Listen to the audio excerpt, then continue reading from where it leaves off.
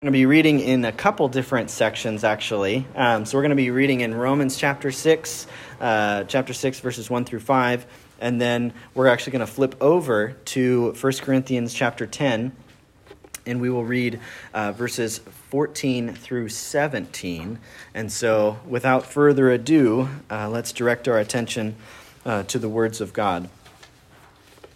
What shall we say then? Are we to continue in sin that grace may abound? By no means. How can we who died to sin still live in it? Do you not know that all of us who have been baptized into Christ Jesus were baptized into his death? We were buried therefore with him by baptism into death, in order that, just as Christ was raised from the dead by the glory of the Father, we too might walk in newness of life. For if we have been united with him in a death like his, we shall certainly be united with him in a resurrection like his. Now, look with me at 1 Corinthians 10, verses 14 through 17. Therefore, my beloved, flee from idolatry. I speak as to sensible people. Judge for yourselves what I say. The cup of blessing that we bless, is it not a participation in the blood of Christ? The bread that we break, is it not a participation in the body of Christ? Because there is one bread, we who are many are one body, for we all partake of the one bread. These are the words of the Lord. Let's pray. Father, we come before you, and we just ask, God, that you would humble us under the authority of your word. Lord, I pray that we would surrender our desires, our will, and our thoughts to your authority, Lord God, to your word. I pray that you would challenge us where we need to be challenged. I pray that you would correct us where we need to be corrected. And God, I pray that you would build us up in the places where we might feel weak or might feel discouraged, Lord. God, we thank you that your word and your spirit are able to accomplish all of these things that we are asking of you. And God, we just ask that you would be here in this place and that you would be speaking to our hearts. And we ask this in Jesus' name. Amen.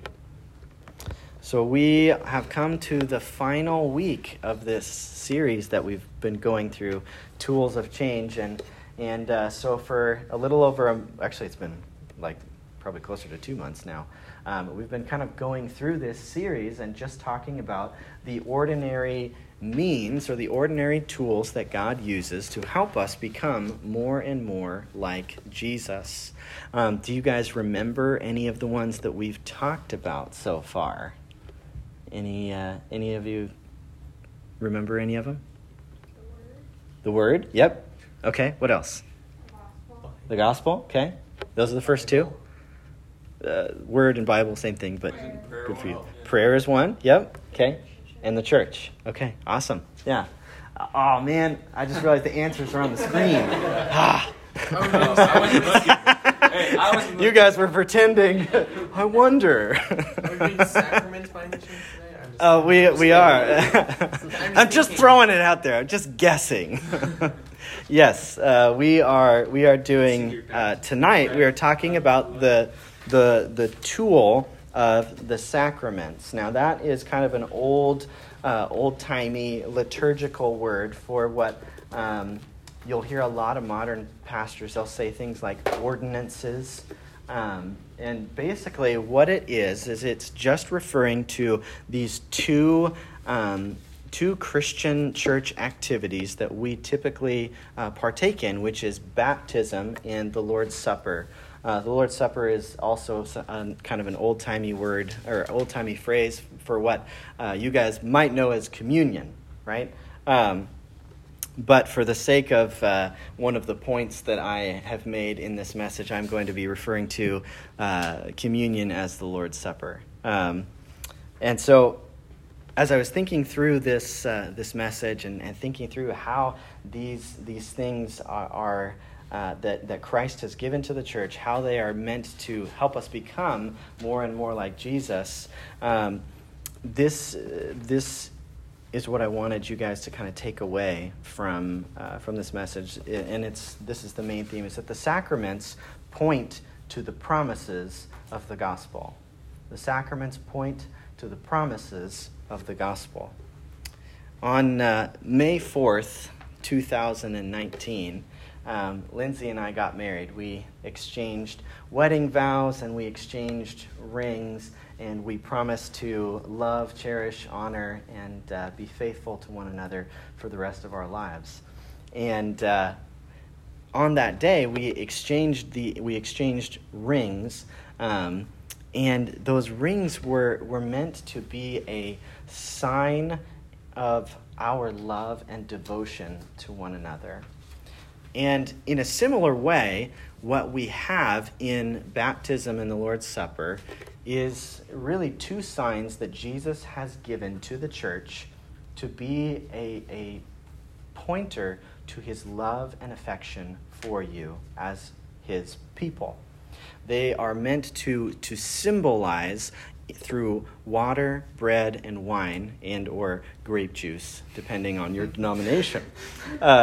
They are meant to really be something that Jesus holds out to us as the church and say, when you see this, I want you to think of my undying love for you.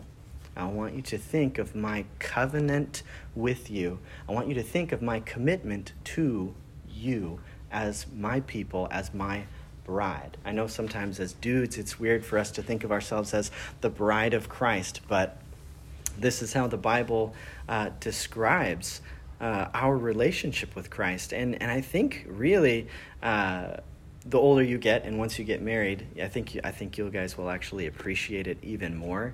But it is really a wonderful description of our relationship with Jesus, because it really just speaks of his tender love and care for us. And it really kind of helps give us a little bit of context, a little bit of understanding of how deep Jesus' love for us is. And so in these two passages that we're going over, Paul is writing to two different groups of people, and he's discussing they're kind of similar topics, but slightly different. In Romans 6, what Paul is dealing with is he's dealing with the question of, if you're a Christian, what is your relationship to sin? So obviously, the relationship to sin is that we should not want to sin and that we should want to obey God, right? And so he's dealing with that question because in Romans chapter 5, Paul was basically talking about kind of coming to a little bit of a high point of this teaching of we are justified by grace alone through faith alone. And what he was anticipating in chapter 6 is that some people were thinking, well, if we're justified by grace through faith in Christ, then I can do whatever I want because my salvation is dependent on Jesus' work and not on my works, right? And so Paul, being a logical dude, is trying to anticipate this question and trying to respond to it. And so he's responding to the question of the relationship between the believer and the ongoing struggle with sin in our hearts. Now, 1 Corinthians 10 also deals with a sin issue, but it's something that's not as common in our day and age because you and I don't often eat food sacrificed to idols, right? That's not a typical Monday for you. You don't come across food sacrificed to idols very often. And so that's kind of the question that Paul is dealing with in 1 Corinthians 10. And what's interesting is that's actually we'll get into that. So that's kind of the question that Paul is answering in that chapter is should Christians partake of food that has been offered to, as he says in the chapters, when he says that in that day and age when different people groups offer food that is sacrificed to idols, they're not offering it to a god. They're actually offering that food in a a worship offering to demons. And so he's saying, obviously, the implication is if you're a Christian, you shouldn't want to eat food that has been offered to demons. Make sense? If you, I know that maybe sounds a little bit odd for our 21st century context. But that's what's going on in that chapter as well. And so for our purposes here, we are going to talk about 3 specific promises that these chapters offer to us as the people of God, as the bride of Christ. And so the question that we want to ask is, what do these passages teach us about baptism and the Lord's Supper? Well, they teach us these 3 promises, and the first is this. They teach us about identification. That is, that as Christians, we have a new name. Identification. They teach us that we have a new name. Second, it also teaches us about our union with Christ. That is, Christians have been, because of the work of the Spirit, bringing us to Christ, He has brought us to Jesus and united us to Jesus. And so, identification, union, and the last one is communion or communion, right? And that is that Christians now, we have a closeness with Jesus. We have a fellowship, a friendship with Jesus. And so at the outset, what I want to say to you guys is what I am talking to you about tonight fills entire semesters of seminary classes. So I don't expect that I'm going to be able to get to every single element of this particular topic.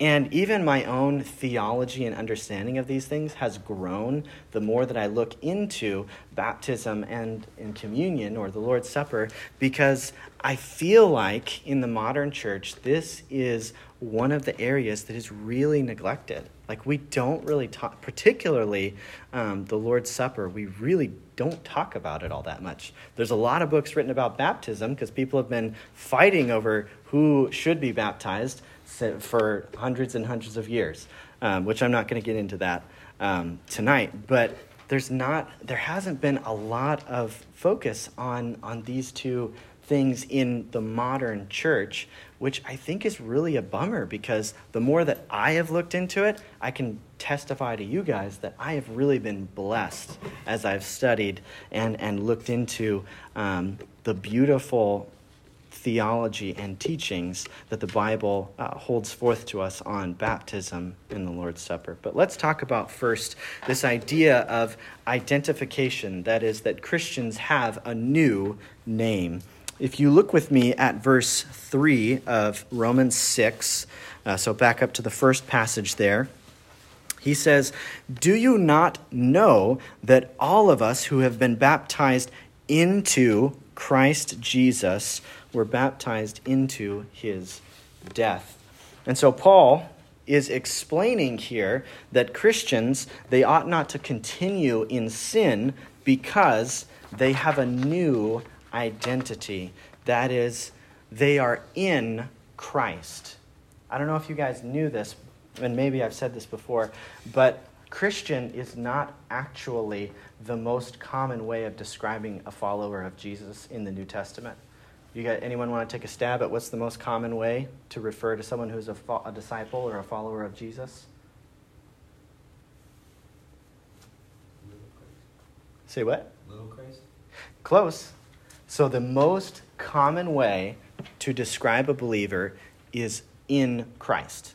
That is the most common description of someone who is a follower of Jesus. And so, in fact, that phrase outnumbers every other name for Christians at least 3 times more than any other reference to whether that's a believer or Christian or, disciple. In Christ is the most common description of someone who is a Christian throughout the New Testament.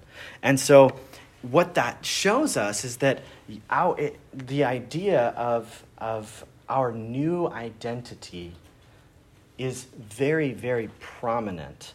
The fact that you are a Christian, it very much so impacts how you see yourself and how the world should see you, right? It impacts your identity. In fact, Paul, because he's describing these believers as having been baptized into Christ, this is actually a really common way for him to describe why Christians should not continue in sin. There's another passage, I believe it's in 1 Corinthians, where he talks about how you are a new creation. The old is gone and the new has come, right?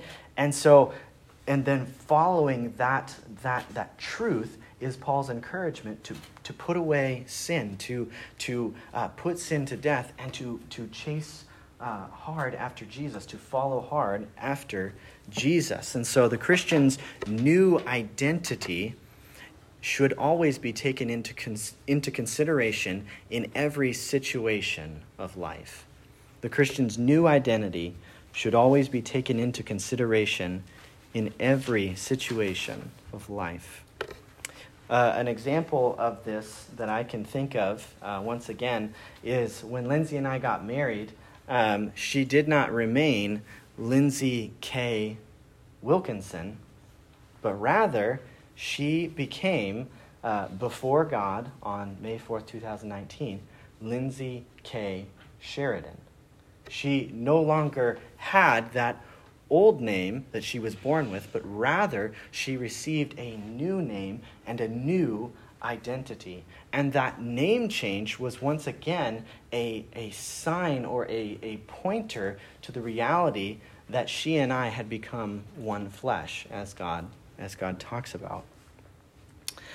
And in a similar way, what baptism points to is it points to the fact that you are no longer the old person, but rather you are a new person, a person who has been brought into the family of God.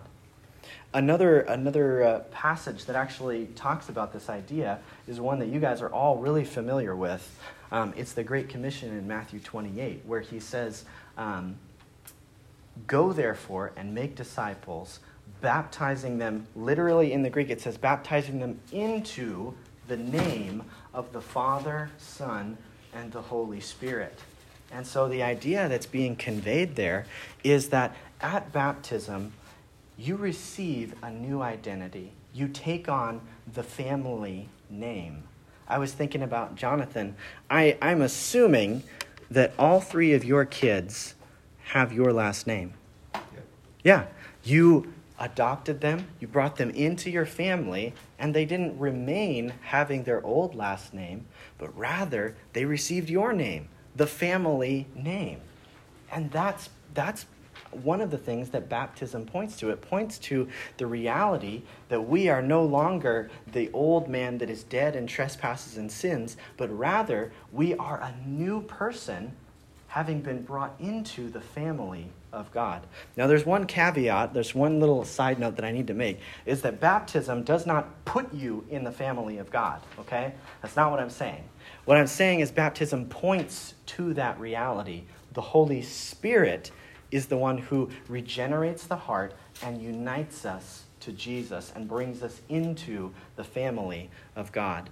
And so baptism points to that reality of a new identity. And one of the ways that baptism helps us change is if you think about two different situations, maybe one where you have been struggling with a particular sin and you just feel really discouraged, and you maybe wonder, how can God keep me in his family at this point? Like how, I can be honest with you guys, I have definitely had that thought at different points in my walk with the Lord. How is it that God has not just thrown me out of the house, so to speak? And one of the ways that baptism is such an encouragement is because ultimately, like what it is God's promise through this tactile, this water, through this thing that you can see and you can touch, his promise that we are in his family. And so God, in his mercy, knowing that we are often our faith is often weak, gives us the encouragement of baptism. And he says, no, on this particular day, I gave you this sign of my undying love for you, this sign that you are now part of my family. Another situation that I can think of is maybe you are feeling tempted to do something that you know you shouldn't do, and then you recall to mind, wait a minute, I have a new identity. I am a baptized person. I have a new family name. This thing that I feel tempted to do is not in line with who I am anymore. I am a baptized person. I have been baptized into the family of God, right? And so this sign that God gives us, it encourages us to change by encouraging us in moments where we feel discouraged about maybe our own struggles with sin, our own lack of growth in Christ. And it also discourages us from continuing in sin because we recall to mind, wait, I'm a new person now. I've been baptized into Jesus Christ, into God's family. And so that first point is that baptism points to our new identification, the fact that the Christian has a new name. But closely tied to that is this idea that of union, that the Christian is united to Jesus. If you look at verse 5 of Romans 6, where he says, "For if we have been united with him in a death like his, we shall certainly be united with him in a resurrection like his." And so another element that Paul brings out in this passage is this idea that the Christian and that the Christian baptism symbolizes our union with Jesus. Once again, returning to the wedding ring symbolism, because that's the best thing that I can come up with that's contemporary for our culture. When Lindsay and I got married, we exchanged wedding rings, right? And me putting a ring on Lindsay's finger didn't make us married, right? That happened as we committed to one another before God and in the presence of witnesses, and had a minister of the gospel do this ceremony for us. So the ring in and of itself is not effectual. It doesn't make us united. God does that, but it is a sign of that union. It's a physical representation of a reality that isn't necessarily visible to the naked eye immediately, right? Like if Lindsay and I weren't wearing our wedding rings, like people might not necessarily know right off the bat, right? But because we both have them and wear them, it is something that someone else can see and say, oh, that person's married, right? And in a similar way, baptism, like I said, it doesn't unite you to Jesus. The Holy Spirit does that, but it does point to the fact that you are one with Christ. John Calvin, when he read this passage and when he commented on it, one of the things that he said is that baptism, obviously, it points to union with Jesus. And then he went back to the book of Genesis and he said that what baptism points to is the reality that, like Adam, when he said that Eve is truly bone of my bone and flesh of my flesh, so too now we can say, and Jesus says of you, if you are a believer, that you are truly bone of my bone and flesh of my flesh. That is the type of closeness that Jesus feels for you. And that is the type of relationship that you have with Jesus because of the work of the Spirit. And baptism points to that union, to that close relationship. And so once again, I can think of two scenarios that are very similar to the ones that we already described, right? So if you're feeling tempted to, commit a particular sin, you recognize, wait a minute, if you're married, right, here's another analogy. If you're married, there's certain things that you, what you might call covenantal obligations. There are certain things that you are supposed to do: love, honor, cherish, respect, encourage, right? You're not supposed to be unfaithful to your spouse, right? You're not supposed to put them down. You're not supposed to be mean, but rather love and respect one another, right? In the same way, now, because you've been united to Jesus, you are in a covenant relationship with Jesus. There are covenantal obligations that go along with that, right? You cannot pursue sin without being unfaithful to Jesus. Does that make sense? You cannot pursue something other than the one to whom you are committed without being unfaithful to that covenant relationship. And the same, another scenario, but very similar to the one that we just talked about, is because now, if you have been baptized, you have this promise that you are united to Jesus. And hopefully, if you've been baptized, it's because you've made a profession of faith, right? And hopefully because the Holy Spirit has worked in your heart. But I think of a scenario where, once again, maybe, at some point in your Christian life, you are struggling with a particular sin or just struggling with discouragement or all these different things. And you wonder if Jesus will leave you. You wonder if you've goofed up so much that he'll just walk away. And what you have in baptism is Jesus' promise of his undying love and commitment to you. That he will not leave you and he will not forsake you. And so the third thing that is brought up, the third promise that we see is this promise of communion. And so turn now to 1 Corinthians 10, verses 14 through 17. And then look with me at verse 16, where he says, "The cup of blessing that we bless, is it not a koinonia, or a fellowship?" Participation isn't exactly my favorite translation of that word. But is it not a participation in the blood of Christ? The bread that we break, is it not a participation in the body of Christ? And so Paul, in this passage, he's dealing with this reality that was common in his particular day of people.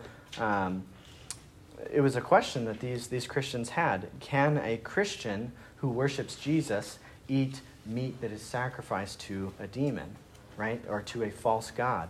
And Paul's answer is no, you shouldn't do that, because in participating in that, it is a fellowship with demonic forces.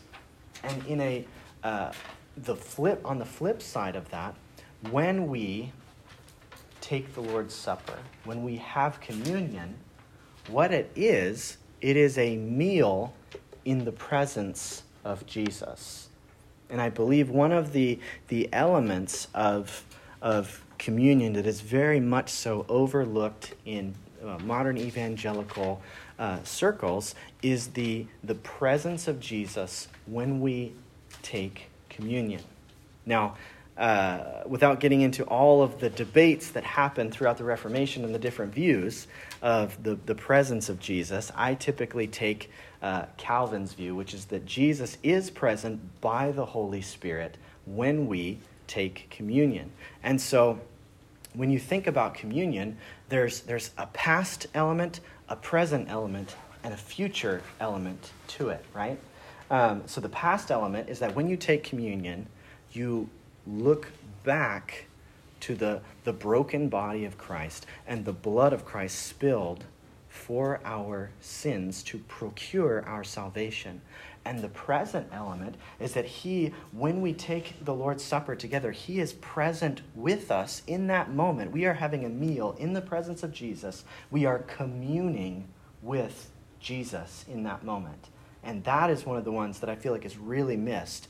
It's like we focus so much on looking at the past that we forget that Jesus is here now when we participate in this ordinance.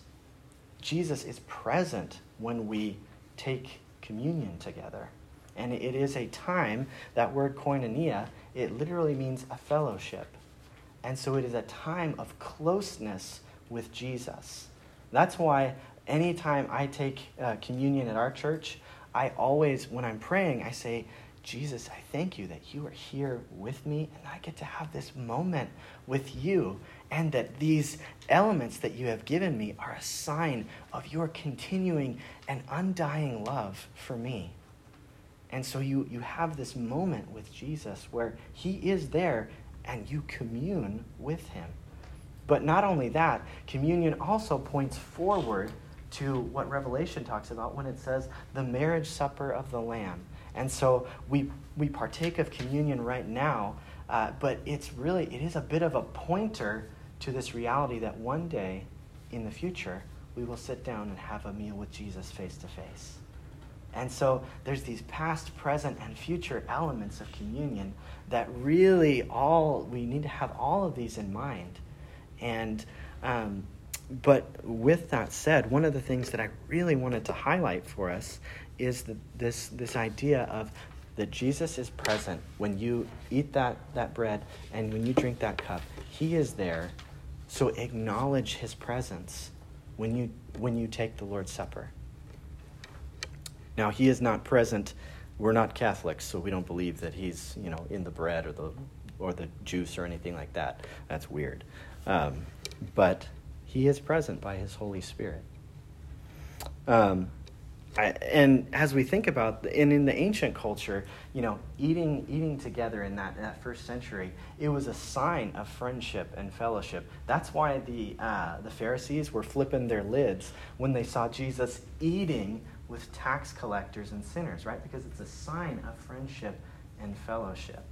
And in the same way, but just thinking about that, the fact that Jesus offers to us the gift of having a meal in his presence with him, it is a sign of his friendship and fellowship with you as his bride, as his people. And the same is true today. I mean, even when you think about, like, if a guy and a girl go to coffee, what's your immediate assumption? Yeah, right? Your immediate assumption is, they're on a date, right? They're like they have some sort of a relationship going on. Or the ages of said guys. Say what? What are the ages of said guys?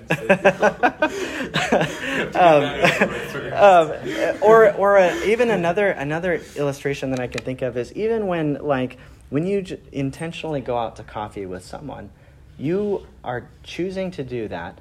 And by doing that, having that coffee with them or going out and having a meal with them, it implies there is a relationship there, a closeness that's happening because you are sharing food or coffee together, right?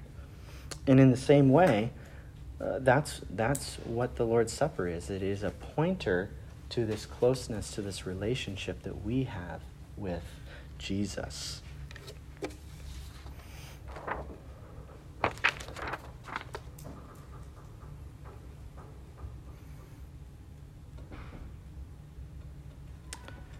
And so, as I mentioned at the beginning with the illustration of marriage and the wedding rings and all of that, Jesus, what he has done for us in giving us baptism and the Lord's Supper is he is recognizing that you and I, it would be more than enough if he just gave us promises, right? That would be more than enough because Jesus is always faithful and always true. But he recognizes that you and I, often our faith is weak and it needs encouragement. And so what he does in his mercy and in his grace is he gives us these, as Luther said, these visible words, these tangible signs for you and I to look at and remember his covenant with us when we see the signs of his covenant.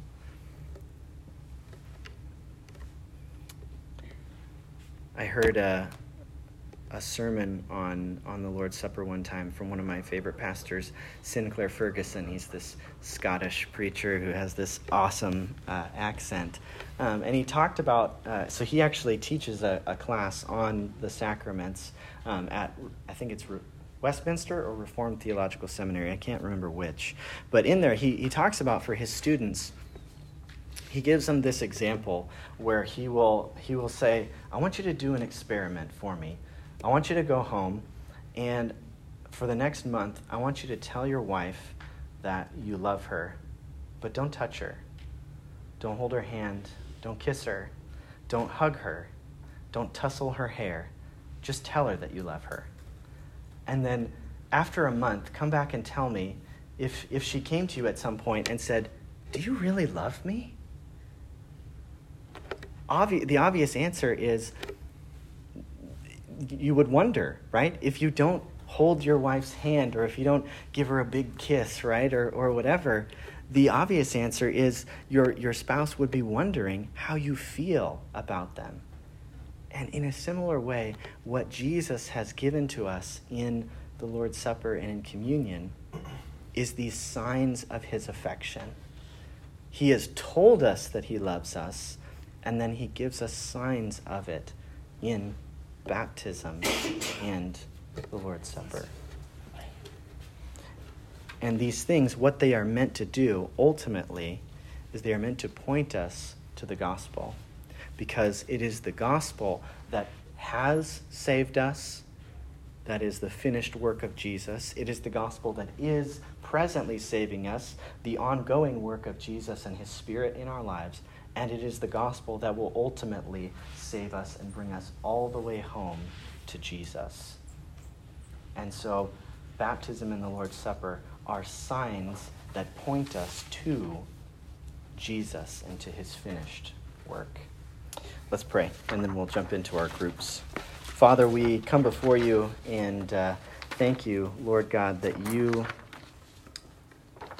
don't want us to wonder how you feel about us. Lord, you have spoken in your word. You have told us how you feel towards us. But not only that, you have given us baptism and you've given us communion, Lord, as signs of your covenant with us to prove to our often discouraged hearts, Lord, that you love us and that you are committed to us. So, Lord, I pray as we enter into our times of discussion, I pray that you would, Lord, that you would make them fruitful, and God, that you would reaffirm your love for us. And we just ask all these things in Jesus' name. Amen.